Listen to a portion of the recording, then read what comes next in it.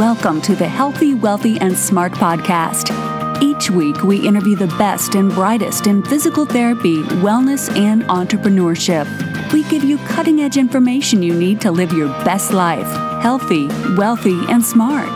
The information in this podcast is for entertainment purposes only and should not be used as personalized medical advice.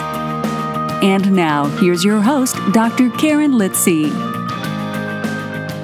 Hey everybody, welcome back to the podcast. I am your host, Karen Litzy, and in today's episode, I have a real treat for everyone. I loved this interview. I learned so much, so I want to give a big thank you to my guest, Dr. Peter Fabricant.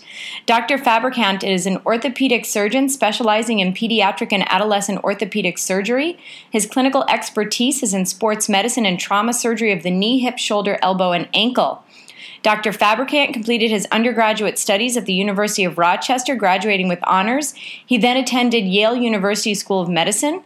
During his orthopedic surgery residency training at Hospital for Special Surgery, Dr. Fabricant earned a Master of Public Health degree from Columbia University and won several awards for excellence in patient care and innovation in patient safety.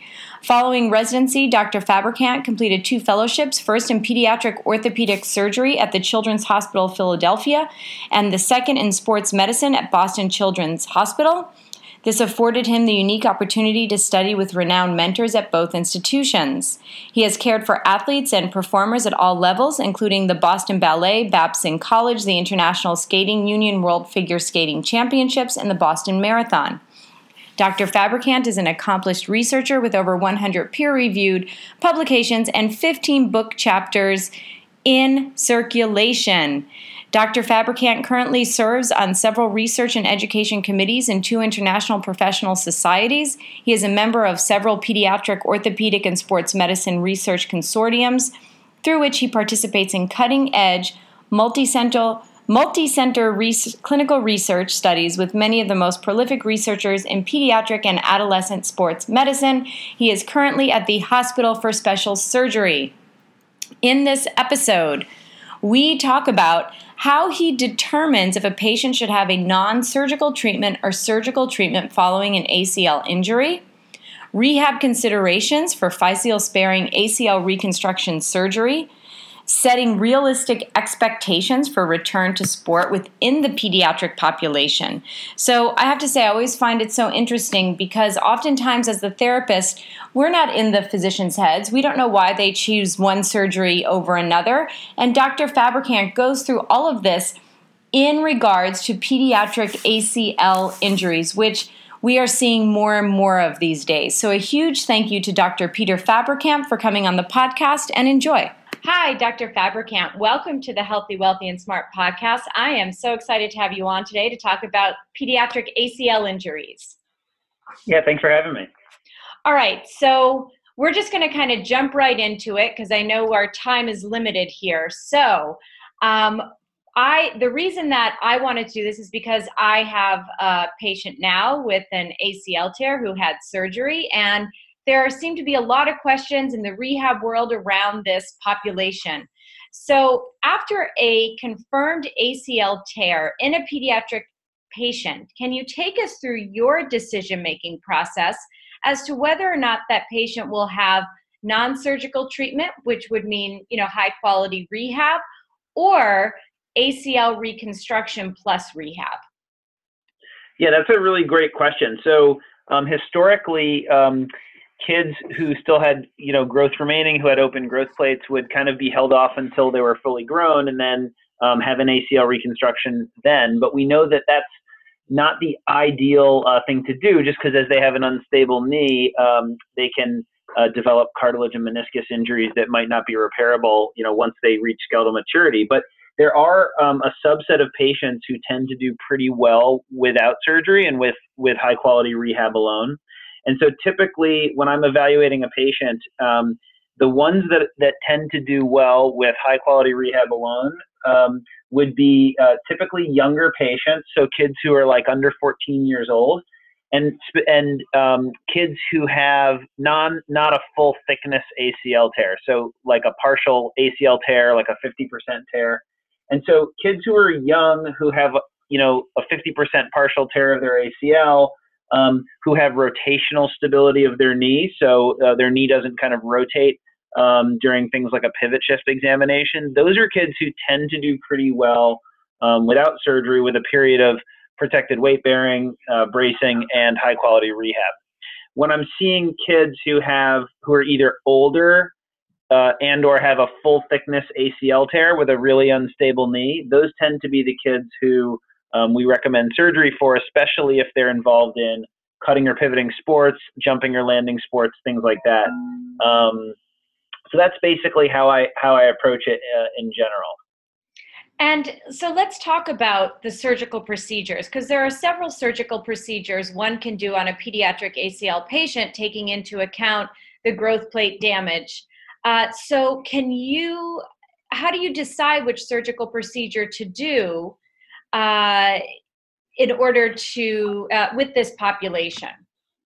Yeah, that's a great question too. So I kind of think about these kids in three groups.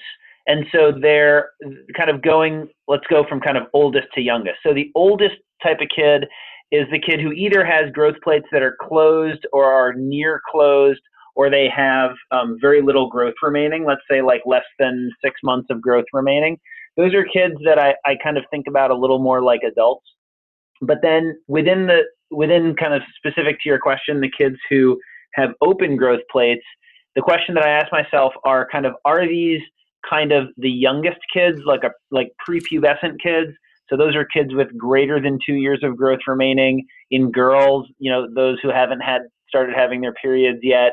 In boys and girls, kids who really haven't had a growth spurt or who are kind of prepubescent. There's kind of that group, and then there's the pubescent kids who are, between, let's say, 2 years of growth remaining and 6 months of growth remaining. In girls, let's say they've had their periods for a year. In boys, they may have already showed some signs of puberty or have hit their growth spurt. So those are kind of the pubescent kids, even though they have growth remaining. And so in thinking about a reconstruction technique, I try to figure out, are they in the prepubescent group or the pubescent group? And then there are a couple of different described surgical procedures in each, but in broad generalities, the prepubescent groups, you need to really avoid the growth plate completely. And so that can be done either with techniques where you do drill tunnels in the bone, but you confine it to the epiphysis of the bone, or the area that's kind of away from the growth plate. Or you can do a procedure where you're not drilling any tunnels, which would be like the IT band ACL procedure. And those both can protect the growth plate, and they've both been well described. And then in the kids who are pubescent, who have growth remaining, but maybe not so much growth remaining, those kids you typically can drill tunnels in the bone, but you just need to use a graft that's made of soft tissue, because if you take let's say a bone plug from a graft and fix it across the growth plate, that can inhibit their growth and cause, a limb length deformity, limb length discrepancy, or like an angular deformity of the limb. So that's kind of how I think about the two groups that still have growth remaining, and picking surgical procedures. And does the activity of the child come into play when deciding which procedure to do, or is it really just their kind of bony anatomy and age? And yeah, it's mostly their age and skeletal maturity and their developmental maturity. The sports sometimes come into play when you're deciding whether or not to do a reconstruction, but once you've kind of made the decision to do a reconstruction, which technique you choose is typically chosen based on their skeletal maturity. Got it. And then you sort of alluded to this a little bit earlier, talking about the meniscus, but why is the health of the meniscus so important in the pediatric ACL patient? So from what I've read, it seems like if there is a bucket handle tear or other repairable meniscus injury, surgery is really warranted. Why is that? Yeah, for sure. So the meniscus is pretty precious tissue, and it's really the shock absorber of the knee, but it also provides secondary stability to the knee, nourishment of the joint. It provides congruity between the femur and the tibia. And so it's really important to try to save as much meniscal tissue as possible. And then these kids obviously have, quite a long life ahead of them, and many have a long athletic career ahead of them. So you definitely want to save as much meniscus as possible. So if there's a large unstable meniscus tear and the knee remains unstable, it's likely to continue to degenerate. Whereas if you go and stabilize the knee and fix the meniscus, you have the best chance at preserving that tissue and getting it to heal. Yeah, that makes sense. And now for a lot of my listeners who are physical therapists, this is sort of the money question, right?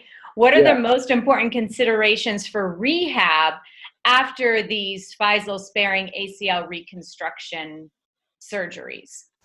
Yeah. So it's interesting. There's not like a really strong evidence base about like specific things with rehab, but I would tell you that kind of the way that I approach it, and kind of in broad generalities, typically the first 6 weeks are where there's the biggest difference depending on how the procedure goes. So for me, if it's, let's say, a procedure where you're drilling tunnels and fixing it with implants, those kids can tend to weight bear relatively soon. The implants tend to confer a lot of stability to the graft and allow the body to heal the graft. If there's a meniscus repair at the time of surgery, I tend to protect the weight bearing for a total of 6 weeks just to let the meniscus heal. And in the kids who end up getting the IT band ACL, because there are no tunnels drilled in the bone, and therefore there's no like screws holding the graft in place, and the graft tends to be fixed to the periosteum of the bone or the skin around the bone with heavy duty suture. Those kids I tend to protect for 6 weeks, regardless of if they've had a meniscus tear repaired, just because I want to make sure they've started to have some biologic healing of the graft before I let them really bear full weight. So for me, the first 6 weeks are kind of the most critical portion, where if I've done an IT band ACL and I'm kind of relying on suture for fixation, I tend to protect their weight bearing a little longer. But once they hit about 6 weeks, for me at least, the rehab tends to progress the same, whereas essentially all kids are kind of started to wean off crutches by 6 weeks, starting to work on strengthening. And then for me, I tend to let kids start to jog around 12 weeks. And from there on, it's pretty similar rehab to the adult style rehab. And why, with the ACL reconstruction using the IT band, why is no lunging a precaution with this population? When I was in training, some of my mentors would say that they found that kids who load the knee from a flexed position after any ACL reconstruction tend to kind of flare the knee up, especially in the early phase. And so I tend to tell kids to avoid, deep lunges and squats early on.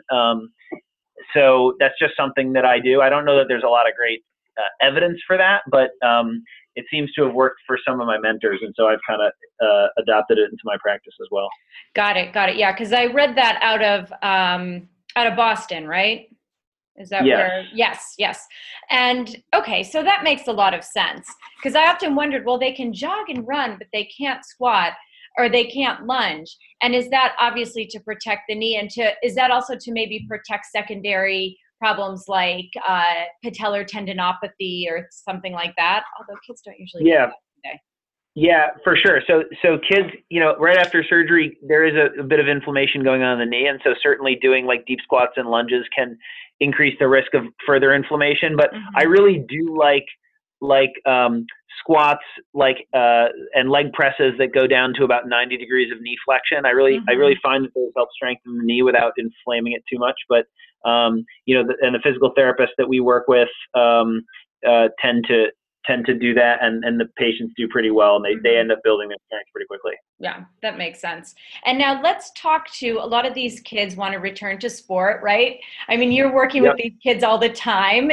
As you know, their attention spans are a little short, and they're all really excited to get back to sport ASAP. But according to the IOC consensus on pediatric ACL, they recommend waiting 12 months to return to sport. So what is your thought on that? Yeah, I would say the short answer is I agree with that completely. I typically mentally prepare kids for a year to return to play. I think that, there's really three things you need in order to successfully return back to sports safely. So one is the anatomy, which is really the job of the surgeon and reconstructing the anatomy. The other is, strength and balance and coordination, which is a team effort between the physical therapist and the patient and the surgeon as well. And then the third thing is just time. So it just takes about a year for the graft to incorporate and mature and remodel and kind of be biologically ready. And I think that the hardest part about this surgery is really kind of keeping the kids engaged for a full year. I think kids sometimes hear about some professional athletes who get back to sports sooner than a year. And so they feel like they want to get back sooner than a year. But I typically tell families, a couple things. First off, the average time to return to sport, even in professional athletes like in the NFL, is about 11 months. So even in pro athletes who have no job other than to rehab their knee, they don't have chores and schoolwork and things like that, that it's still about a year.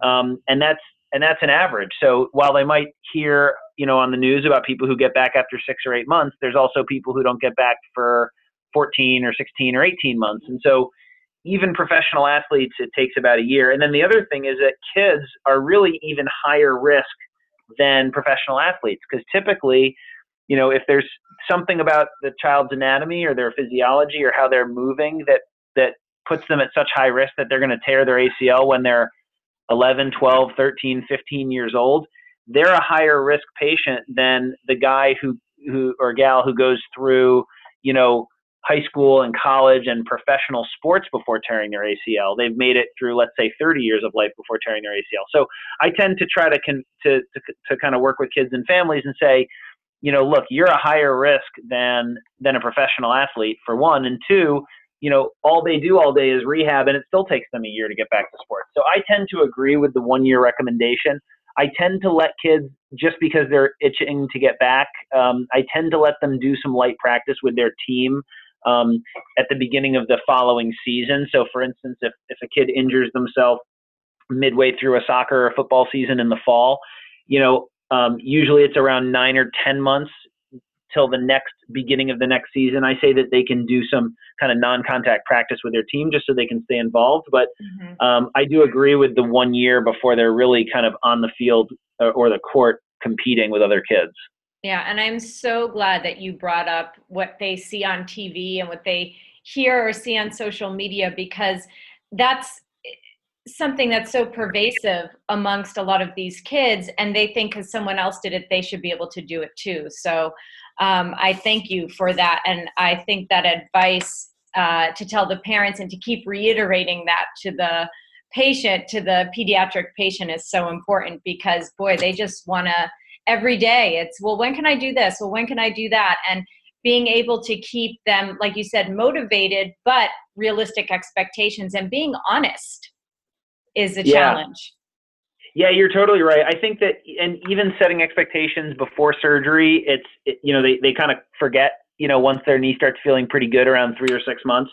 But, I think the other important thing is that, what they hear on TV and in social media tends to be the exceptions to the rule rather than the average. So they hear about the person who gets back to sports at 6 or 7 months, but they don't necessarily hear about the people who take a year and a half to get back to sports in the pros, or who don't make it back to sports in the pros. So I think, also telling them they're probably getting a bit of a biased view when a lot of these kind of news outlets kind of sensationalize people who are getting back quickly.